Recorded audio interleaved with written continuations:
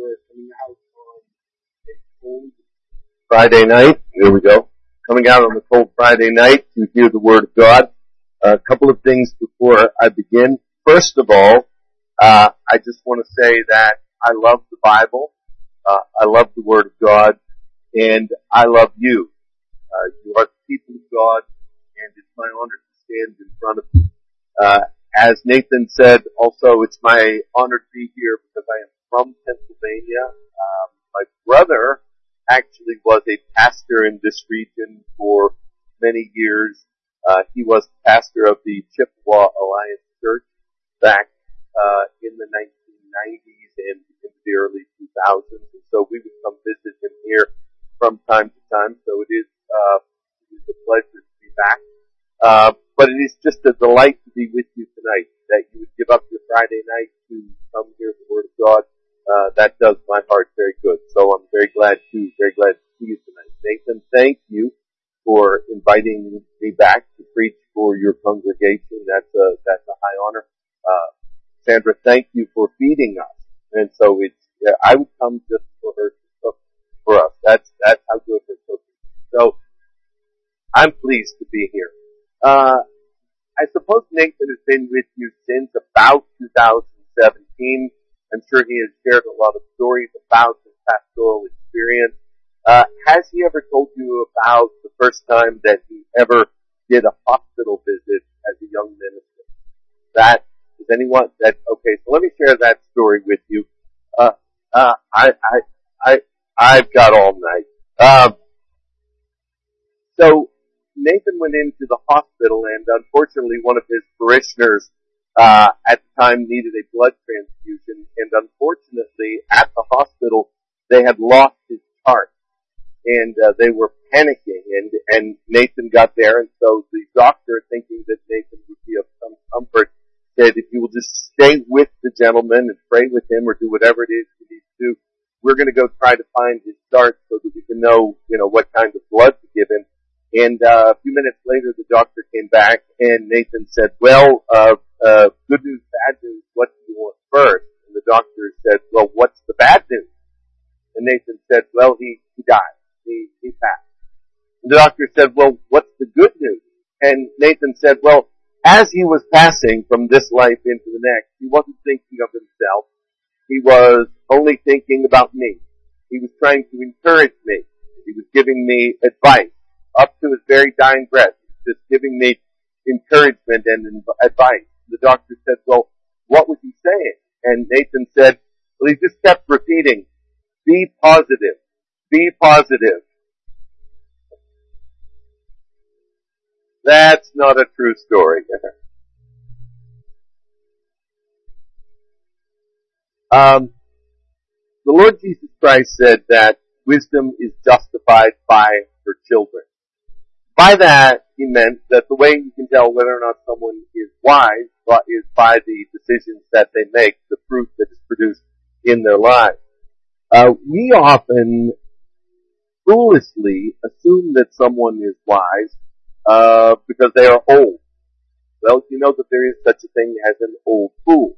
Or we think that someone is wise because of their appearance, or because of their experience, or because other people tell us that they are wise, or because they themselves claim to be wise. But Jesus tells us the way that you can tell whether or not someone is wise is based upon their decisions.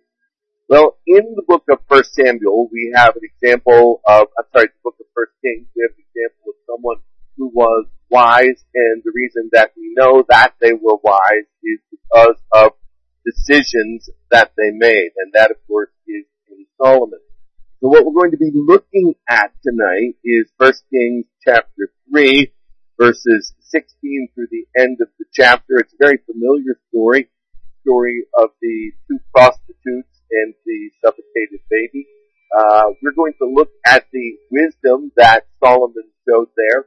Remember that earlier in Solomon's reign, the Lord came to him and granted him one request, and the request that he made was that he would be wise to rule God's people, and the Lord actually heard that prayer, that request, and he granted that request. And the way that we know that the Lord granted that request is from this example of the two prostitutes and the suffocated baby. So that's what we're going to be looking at tonight, the wisdom of Solomon. But before we do, let's go to the Lord in prayer. Kind Father in heaven, thank you that you have given us Bibles. We want to pause tonight and acknowledge that as the Word of God is read, we are hearing absolute truth. Thank you that you have communicated in and through your Son. Thank you, dear Lord, that you have not left us in ignorance. Thank you, Lord, that you love us and that you want us to know the truth. And so, Lord, we who own Bibles, we confess, Lord, that we have the truth. But Father, we also confess that sometimes we find it difficult to understand the truth. So, Lord, this is where we need your Spirit to guide us. And so we pray that our minds and our hearts would be open. We pray that our hearts would be large and soft as we receive your word tonight. I pray, dear Lord, that we would learn from this example of Solomon's wisdom, but more than that, in it, I pray, Lord, that you would please show us Christ, even as has been sung earlier. Fill me with your Spirit, Lord. Enable me to communicate tonight with these people accurately and compassionately. Help me, Lord. I need you. In Jesus' name. Amen. So we're going to work our way through this, verse by verse, and then after I'm finished explaining the text, I'm going to give you 5 points of application. So let's just work our way through the text. It says, "Then 2 prostitutes came to the king and stood before him." Let's just stop right there. We see the Christ-likeness of Solomon here in 2 ways. First of all, in his humility. Secondly, in his mercy. First of all, in his humility. These people would have been the least in society. They were prostitutes. We will find later that Solomon will have the Queen of Sheba who will travel to get wisdom from him. But he's not only speaking to those that are high up, but he is willing to deal with what the Bible would call the least of these. So he is willing to hear the case of 2 prostitutes. That shows his humility, and it also shows his mercy, because under the law of Moses, these 2 women should have been stoned to death, and the living baby should have been given up for adoption. But this king is merciful and he is humble, and so they are coming before him in what would be the ancient Near East equivalent of a court case. Verse 17. "The one woman said, 'Oh my Lord, this woman and I live in the same house, and I gave birth to a child while she was in the house, and then on the 3rd day after I gave birth, this woman also gave birth. We were there alone. There was no one else with us in the house, only we 2 were in the house.'" Do you notice from this reading that on 3 separate occasions, the case is being made that there are no eyewitnesses. There's no camera, there's no DNA. We live together, no one is with us, it is only we 2 that live there. Why say it over and over and over again? Because it is boiling down to a she said situation. It is one word against another. No physical evidence. Somebody who is actually very wise is going to have to come in to solve this riddle. So, 2 ladies out of work temporarily for obvious reasons, sharing a house. Both women slept through the asphyxiation.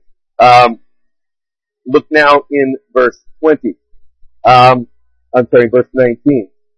"And this woman's son died in the night because she lay on him. And she rose at midnight and took my son from beside me while your servant slept, and laid him at her breast, and laid her dead son at my breast. And when I rose in the morning to nurse my child, behold, he was dead. But when I looked at him closely in the morning, behold, he was not the child that I had born."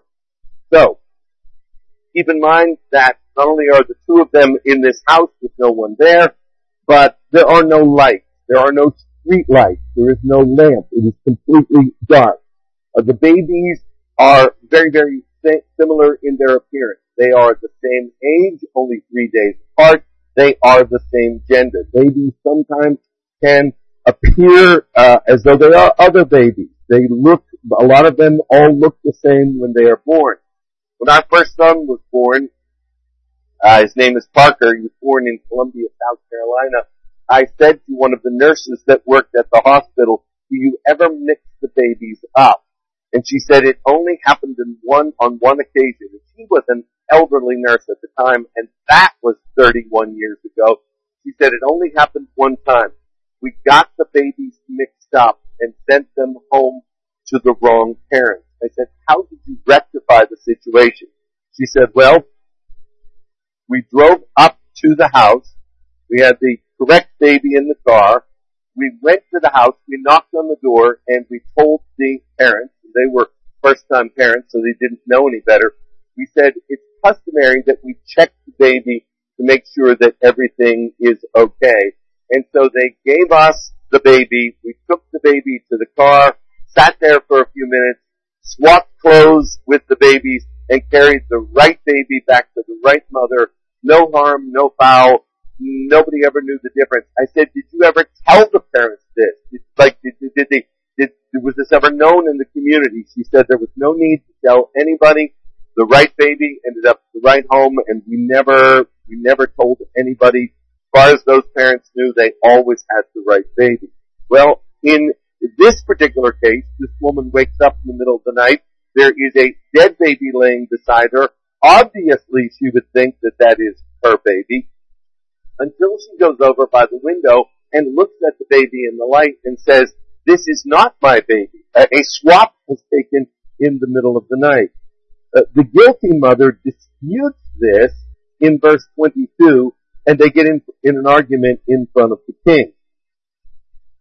But the other woman said, no, the living child is mine, and the dead child is yours. The first said, no, the dead child is yours, and the living child is mine.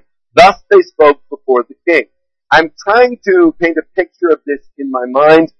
I don't think that this was a proper court setting where the one woman came forward with her lawyer when they were called upon and said, pardon me, Your Honor, I have something to bring to the court. That is not her baby. That is my baby. And then she would be able to make her case. And then, with perfect peace and quiet, the other one would say, may I please reply? And they were speaking one after another. I think that they were talking on top of one another. I don't think that there was any decorum or protocol at all.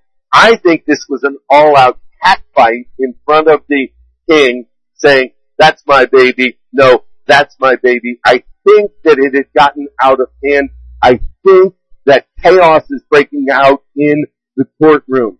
The guilty mother and the innocent mother, both of them arguing. It was probably not orderly. And at this point, in the midst of this confusion and perhaps even chaos, Solomon steps in verse 23, and he says, then the king said, the one says, this is my son that is alive, and your son is dead. And the other says, no, your son is dead, and my son is the living one. Don't skip over this verse. I think it's really important to note what Solomon, as a wise king, does. Before he renders any kind of a verdict whatsoever, he does this. He says, let me make sure that I understand all of the facts first. Is this what is being said? You are saying that she stole your baby. You are saying that was her baby to begin with, and your baby is the living one. Is that correct? Are the ground rules laid out? Very good. Now we can proceed. I think sometimes we get into trouble when we try to pass judgment before we know at least what the argument is. So, Solomon lays out the ground rules, and then he does something which is brilliant, which demonstrates that the wisdom of God is with him. Verse 24. And the king said, bring me a sword. So a sword was brought before the king. And the king said, divide the living child in two, give half to the one and half to the other. Now, try to paint the picture in your mind's eye. If we were in a 21st century courtroom and the judge were to say, bring me a sword, they would have to have recess and they'd have to go find the sword because one would not be handy. But if you were in the ancient Near East and you were a king and you were ruling and you asked for a sword could be produced very quickly. The reason that a sword could be produced very quickly is that one needed to be beside the king at all times for purposes of protection. Furthermore, it wouldn't just be an ordinary, blunt, dull, run-of-the-mill sword. I'm sure that it would be a big and a sharp sword that would be capable of cutting a baby in half. It would be there instantly. The reason that we need to remember that the sword would be there right away is because if you are going to speak, you are going to have to speak quickly. Because if the bailiff acts upon the request to cut the baby in half, it's too late at that point. Now, if you ask me, do I think that Solomon actually would have allowed that baby to be cut in half? I would say absolutely not. I know that. You know that. But these mothers cannot afford to gamble with that.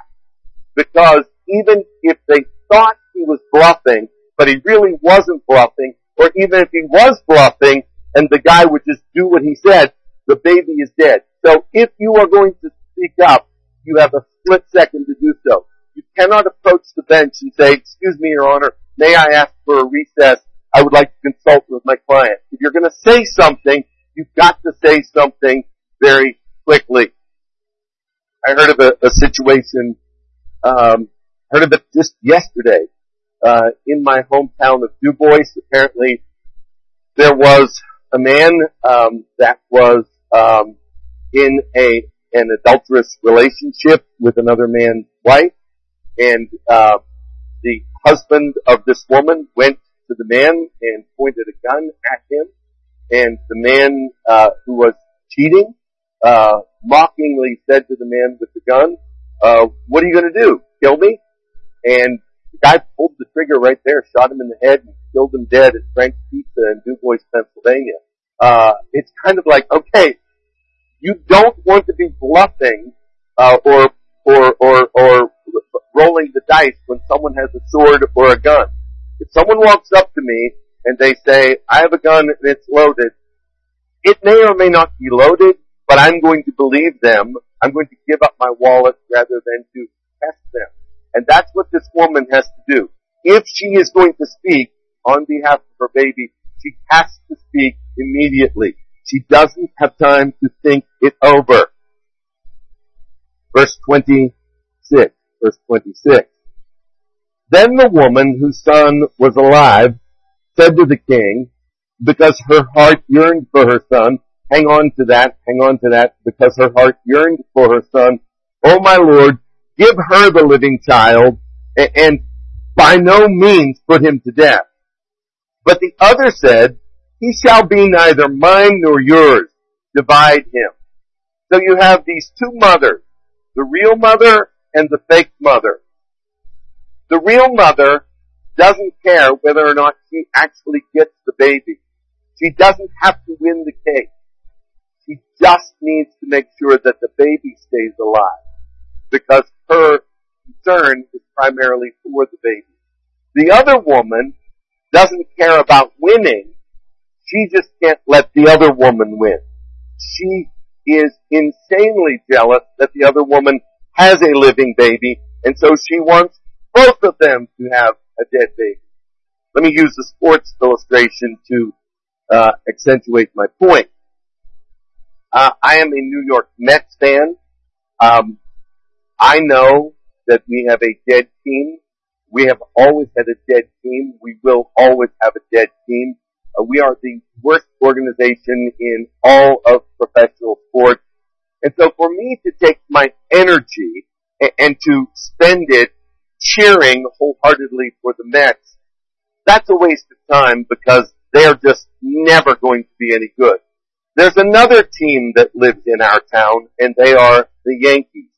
And in Christian love, I hate the Yankees. Like I really hate them. I do not hate them as individuals wishing ill upon them, but as an organization, I want them to lose all the time. And they have won 27 world championships, and they rub it in our noses all the time. And so, as I am watching baseball toward the end of the year, I'm not so much cheering that the Mets will win, because their wins are meaningless. They don't really ever have a chance. But I spend my energy cheering against the Yankees. I just want them to lose because of sinful pride and jealousy. Like, I just don't like the Yankees. And I have tried to disciple my family to do the same thing. So, a few years ago, I'm walking down the street, and streets are narrow. I'm first, my wife's walking right behind me, and our 4-year-old grandson is trailing behind. And there is a very distinguished gentleman walking toward us. He's wearing a New York Yankees hat. My wife and I did what all good New Yorkers will do. We walked past him without even acknowledging his existence. And as I pass him, and then my wife passes him, I can hear my 4-year-old grandson saying, "Boo, Yankees! Boo, Yankees!" I thought, I've never been more proud of one of my offspring in all my life that they would do that. That's what's happening here with this woman. She does not want the other woman to have a living child. She is motivated by jealousy. She wants to see the other woman lose. So, the real mother says, give the baby up. She can have the baby. I don't have to win as long as the baby wins. The fake mother says, cut the baby in half. Doesn't make any difference to me. Here's where the king steps in and has his great demonstration of wisdom. Verse 27. Then the king answered and said, give the living child to the first woman, and by no means put him to death. Look at this next phrase. She is his mother. It's not, I'm pretty sure I know who the real mother is. Or, I think I've got this one figured out. Or, the likelihood of this woman being the mother is very great. No, definitively, a wise king who has been given wisdom from God is able definitively, with assurance, to say, she is the mother. I know with 100% certainty. Verse 28. And all Israel heard of the judgment that the king had rendered, and they stood in awe of the king. Hang on to that phrase. They stood in awe of the king. Why? Because they perceived that the wisdom of God was in him to do justice. He's no longer David's son. He's no longer just a young man with promise. He is our king. And he is a wise king. And the reason that we know that he is a wise king is because God is with him. And by that, we now are in awe of him because it is so clear that God is with him. So that's the story.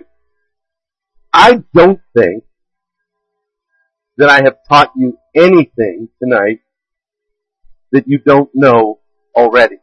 I think you are familiar with this story. I think you know it very well. I would like to give you 5 gospel applications from this, which perhaps could be of some help to your soul. Here's the first of our gospel applications. Number 1, the nature of sin is such that we will always shift the blame to others. The nature of sin is that we will always shift the blame to others. Let me go back to my children again. My son Parker was not even 2 years old. And then his brother Charlie comes along. We bring Charlie home from the hospital. Little bald-headed baby in a carrier. Can't even roll over. bring him into the house. And I set Charlie down, and I left the room. I came back a few minutes later, and about this high off the ground, there were crayon marks on the wall. I walked in, and I said to Parker, who is not even 2 years old, "What happened?" Sees the look on my face, hears the tone of my voice, sees the scribbling on the wall, looks at me, and with all sincerity says, "Charlie did it." Now, where did Parker learn to lie when he wasn't even 2 years old? From his mother. No. The reason he learned to lie is because that's who we are by nature. The heart is deceitful above all things and desperately wicked. Who can know it? The wicked are estranged from the womb. They come forth as soon as they are born, speaking lies. We, by nature, can't handle the truth. And the last person that we are willing to blame for any faults is ourselves. It is the nature of sin to shift the blame to others. And so the woman smothers her baby in the middle of the night.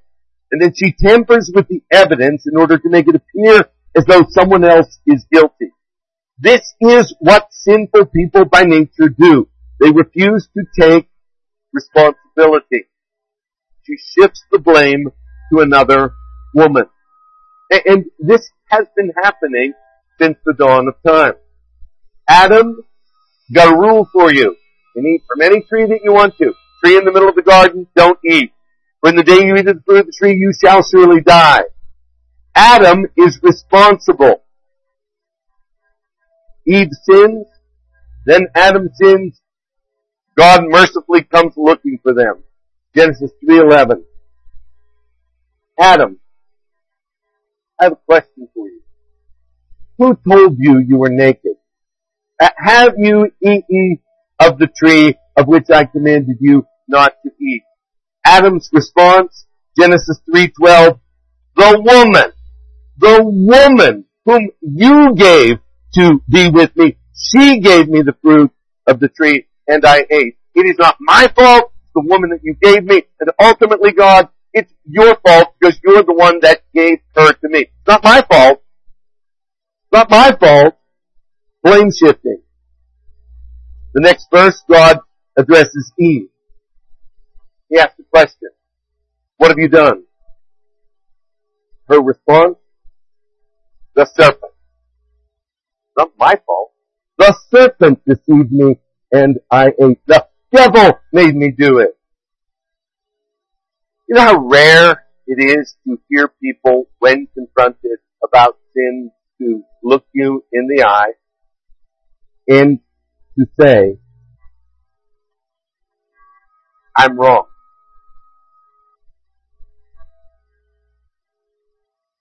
Period. It's my fault. Period. I'm guilty. Period. No, it's always, okay, I see that maybe I might have, but you know what? And there's an excuse. And there's another person that's responsible. And there are circumstances. We, when we go before God, need to be silent and to simply say, I'm wrong. I'm guilty. Think about how much you hate it. When you know that someone has done something wrong, you confront them on what they have done wrong, and then they give you a half-hearted admittal of guilt, or they look for someone else to blame for their sin. Or they flat out blame circumstances, or they blame people who are innocent. They lay the dead baby at the side of the innocent woman. Now, if you think how much you hate it when people will not own up to responsibilities when they have wronged you, how much more would a holy God who is omniscient hate it when people equivocate and make excuses and shift the blame? In fact, I would say a sure sign of an unbeliever is a person who who cannot take responsibility and say, I am wrong. When Isaiah sees the holiness of Christ, he stops blaming others and he says, woe is me, for I am undone. When Peter saw the holiness of Christ after a great catch of fish, he said, depart from me, Lord, for I am a sinful man. Today we were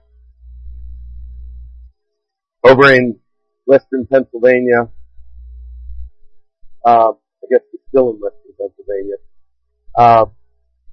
Near Punxsutawney. I was with a cousin of mine today.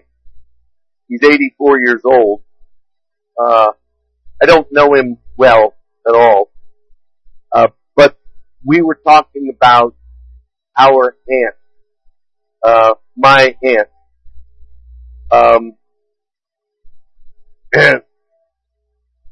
My father told me that when he first met her, he didn't like to admit to other people that he knew her, because she was such a drunk.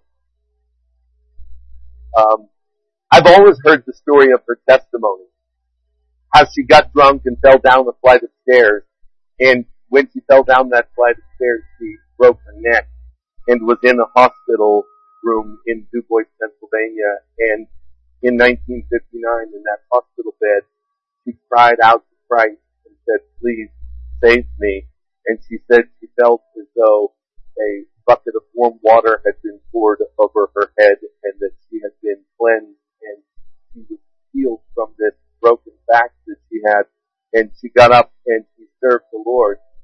She talked about something that happened in the early days of her salvation, where she went to church for the first time at the Christian Missionary Alliance Church on Jarrett Street in Du Bois, Pennsylvania. And when she walked in, and the pastor said, does anybody have a word of testimony for the Lord? She sat there. She didn't stand up. She didn't say anything. She said she walked home that night, just down the block to her house. She went in the house and she started to weep and cry.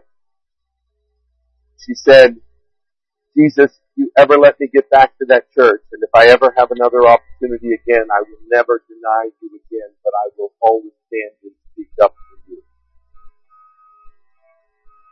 And the reason I tell that story is because as a child growing up in that church, I wasn't born until 61, she was saved in 59.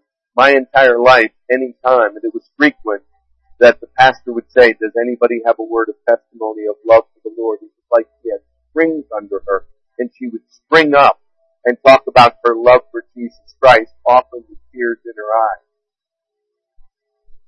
As part of her testimony, what she would say was, when I was laying in that hospital bed, God gave me a picture of myself. And when God shows you yourself, it is an ugly sight. And you cannot bear the sight of yourself. Just today, my cousin told me that he remembers walking down the streets of Du Bois in 1955, 4 years before my aunt was saved. He said, I would walk down the street and I could hear your aunt's voice inside the bar room, hooting it up, drunk as could be, her voice so loud it was carrying out onto the street. When this woman got saved, she never wanted to go back. And she saw the ugliness of her own sin. And she would always say, when you see a picture of yourself, it is an ugly sight. She never made excuses. She always talked about the fact that she hated her past sinful life and she was grateful to Jesus Christ for rescuing her. But yet so often, there are so many that have so many excuses as to why they are as sinful as they are. The fact of the matter is, there is none righteous, no, not one. And we cannot shift blame to other people. We have to stand as Isaiah did, bowing before the Lord, saying, woe is me, for I am undone. We cannot take our dead baby and put it beside another person and shift the blame to them. We are wrong. We are guilty. We must take responsibility. The gospel will not save anybody who is not lost. And you cannot be saved until you are lost. One of the kindest graces that God gives to His people when He is saving them is that He does for them what He did for my aunt, and that is that He gives us a picture of ourselves. And when He does, it is then that the mercy of Christ seems so sweet. The people who are well don't need a doctor. People who aren't sinners don't need a Savior. People who are blame shifters do not need a Christ or a Messiah. The nature of true gospel ministry is that we take the responsibility and we say, I am wrong, I am guilty, I have no excuse. Point number two.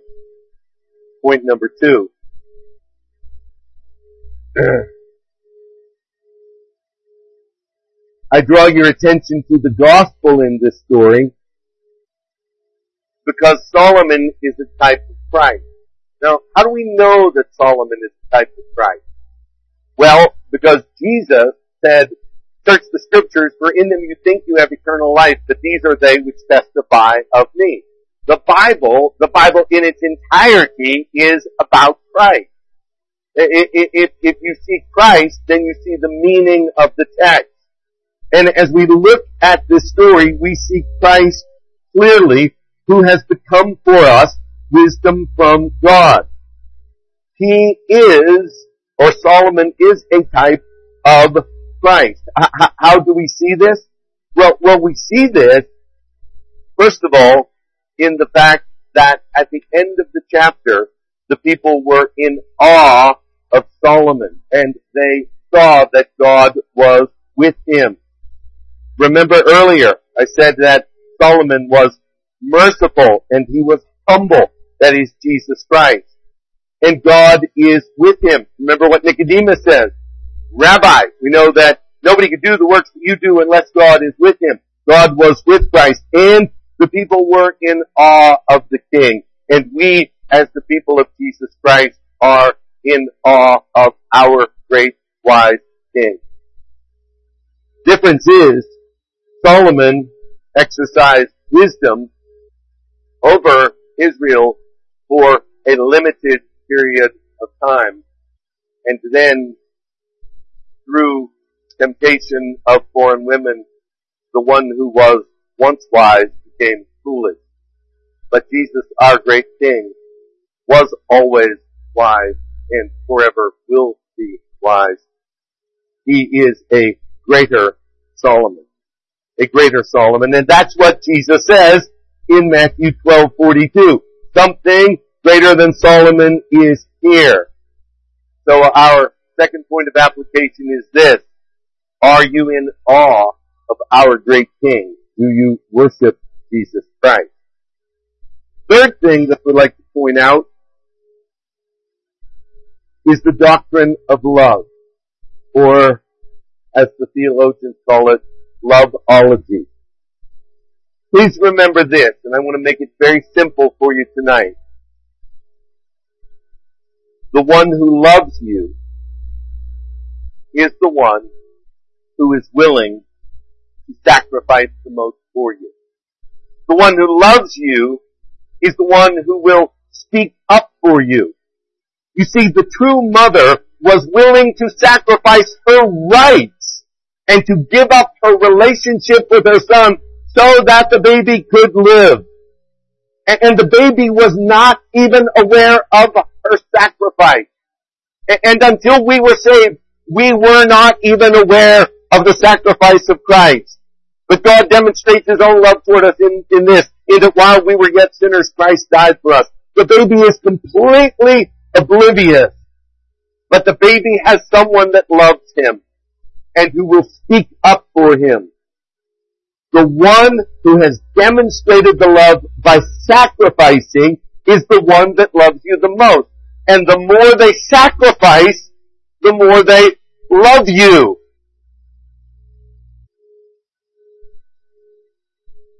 Why do we love our mothers and fathers? because they have sacrificed so much for us. Oh, the greater love knows no man than this, but that a man would lay down his life for his friend. This is the doctrine of love. I don't have to have the baby. You take the baby. I love my son, but for my son to live, if it means that I will not have my son, you take him.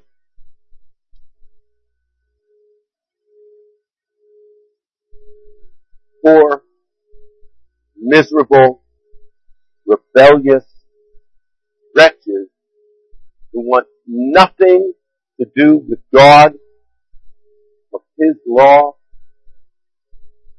or His kingdom. Christ lays down His life for them, and He goes to the cross, and He speaks up, and He sacrifices so that we can live. I think one of the reasons why people may have cold hearts toward God, they might be really good at theology, and I know the Bible really well. But knowledge puffs up. That which will keep your heart soft and large is remembering the sacrifice of Christ. We constantly go astray, and He constantly keeps bringing us back. Before I was a pastor, I was a youth minister.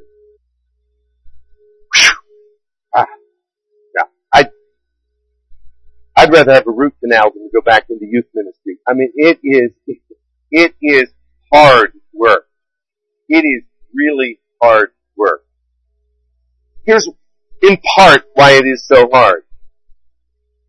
Teenagers will do things that are bad and wrong, and they are really bad criminals, and they get caught. And so then your responsibility as a youth pastor is to take this information to their parents. Now, you can have fingerprints, DNA, signed confession, photograph, video evidence of what they did wrong. You take that evidence to a parent, the kid is guilty. He is just flat guilty. Do you know what the parent will do unless they are excessively mature? They will defend that child. You know why? The doctrine of love. I was a guilty sinner. Like hell-deserving guilty. Jesus knew everything that I had done wrong. Yet He laid down His life for me. The doctrine of love. Defended me with His own blood. It is the doctrine of love. See, we are guilty. We have one who will speak up for us. So let me say this. If He'll speak up for us, why will we not speak up for Him? Next,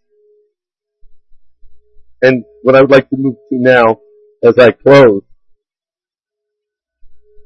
as I give these gospel illustrations or gospel applications. Everything I've said up to this point is a matter of continuity. That there is a match between Christ and Solomon. The love of the mother and the love of Christ. Let me say a word now about discontinuity. Two illustrations of discontinuity. And it has to do with the mother. Not the two prostitutes, but the one prostitute was the real mother and Mary, the mother of Christ. See the discontinuity between these two women. Now, they are similar in that both of them carried male children in their wombs for 9 months. Both of them delivered healthy babies. Both of them knew that their sons were in danger. Stick with me. But there is a big difference. Try to envision what that courtroom scene was like. The prostitute carried the baby before Solomon. She is not the real mother. She has stolen the baby in the middle of the night. The real mother is going into the courtroom and she is crying. Crying because she does not have possession of her baby, and then furthermore, she is saddened and probably weeping because there is a word that the baby potentially might be cut in two. And just like that, she speaks a word, and just like that, Solomon says, she is the mother, and just like that, the baby is handed to her, and just like that, she walks out of that courtroom, and she is holding her child, and all is well that ends well. The sword that was in the hand of the bailiff went back into the sheath, and when it went back in, it was sharp, and it was shiny, and it was clean. There was not one drop of blood on that sword. That woman walked out rejoicing.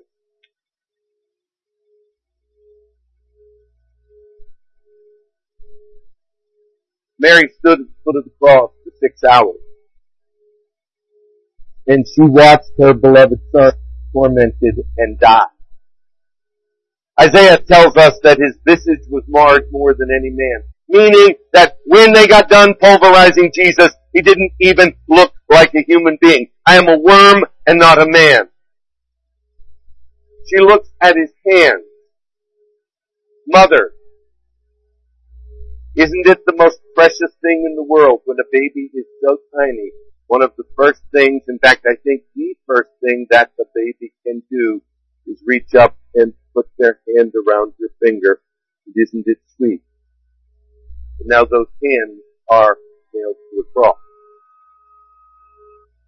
Mothers, is there anything more precious than the brow of a little baby? Don't you love to just kiss the brow of your newborn baby? But now there is a crown of thorns on that brow. And if Jesus had been cut into with a sword, that would have been merciful because the suffering would have ended. But for 6 hours he is on the cross, naked, humiliated, shamed, struggling to breathe. But it's not just the physical agony that he's going through on the cross, but the sins of God's people are upon him on the cross. And as those sins are upon him, he bore in his body our sins upon the tree. Holy God, looking out of heaven, rolls up his sleeve and he hammers his son to death for 6 hours. My God, why have you forsaken me? It pleased the Lord to bruise him and to make his soul an offering for sin. And Mary is looking at all of it. Strike the shepherd and the sheep will flee. Judas has hung himself at this point. 10 of the disciples are in hiding. Only John is there. Woman, behold your son. But Mary didn't miss a blow. She's looking at all of it. Prostitute walked out of the courtroom. She's holding that chubby baby. She's going home with a live child. Mary stands there. They thrust the sword into her Lord, and out came water and blood.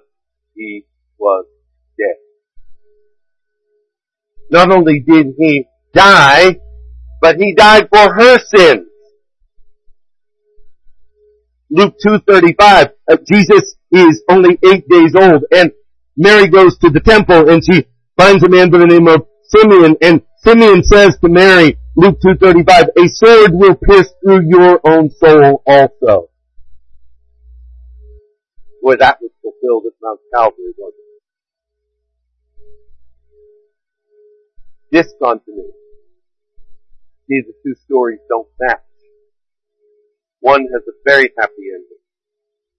The other one, the mother watches as her son is sacrificed. But I can't end on that. There is another form of discontinuity. That is, the baby was spared. Jesus was slaughtered. You see, the baby is like Isaac. And we always look at Isaac as a sort of a type of Christ, and I guess in a certain sense he is. But follow the story of Isaac all the way to the end. Abraham is willing to bring down the knife on his son, his only son, on Mount Moriah, but he is stopped by the angel and there is a ram in the thicket. But think about this. Before the ram in the thicket is cut and brought over to the altar, something has to have happened. What had to happen? Abraham had to go to the altar and either cut his son loose or untie his son, and his son had to get up and walk away free. Isaac walks away free. The ram in the thicket is slaughtered. Jesus doesn't walk away free. He dies.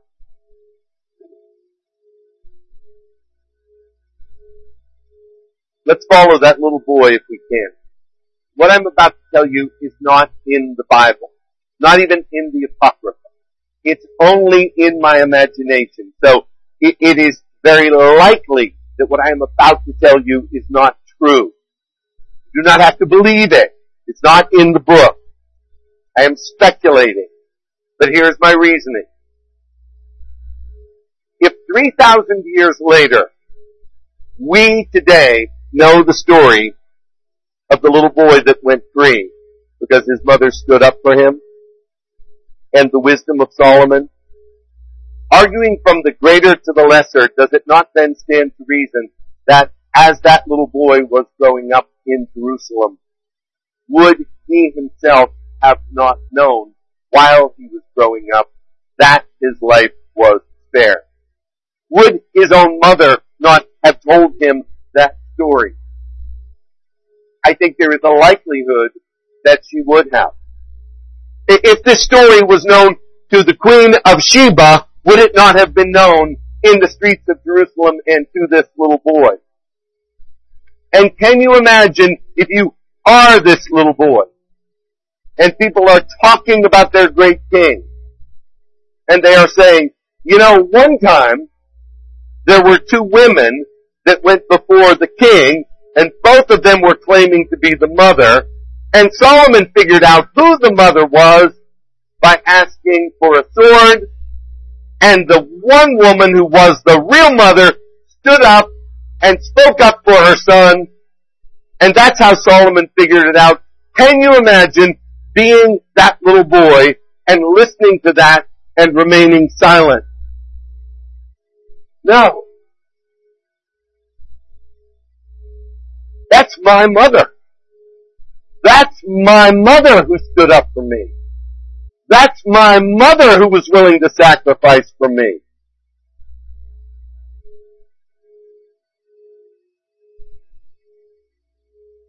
Can you imagine being bought with the precious blood of Jesus Christ? And then a discussion comes up at work or at school or with your friends about Jesus. People start to say things about Jesus that are not true. People start to take his name in vain. People start to blaspheme. Or people are indifferent toward him. And yet, you are one who is like Isaac, who was on that altar. You are one who was like that baby who was about to get cut in half. You were one truthfully, not using any metaphor here at all, you truthfully were going to go to hell forever with no means of escape. And he stepped in. Didn't get his horns caught in the thicket, but he stepped in and he got on the altar on your place and he took the wrath of God for us. For he made him who knew no sin to be sin for us so that in him we might become the righteousness of God. He stood up for you. He sacrificed for you. How dare we remain silent when the Son of God has spoken up for us on Mount Calvary? Oh, there is great discontinuity between Christ and that little baby. Because the baby went free. But Jesus loved us and died in our place. So, that's our Bible story for tonight. Thank you, first of all, for coming out on a Friday night to hear the Word of God. Thank you for listening so attentively. I encourage you so much. Love Jesus Christ. Speak up for Him, for He stood up for you. He spoke up for you with His blood on the cross. Father in heaven, thank you for these dear people, their willingness to listen, to learn. Now, Lord, as we leave this place, may we be bold witnesses for the one who sacrificed for us. In Christ's name we pray.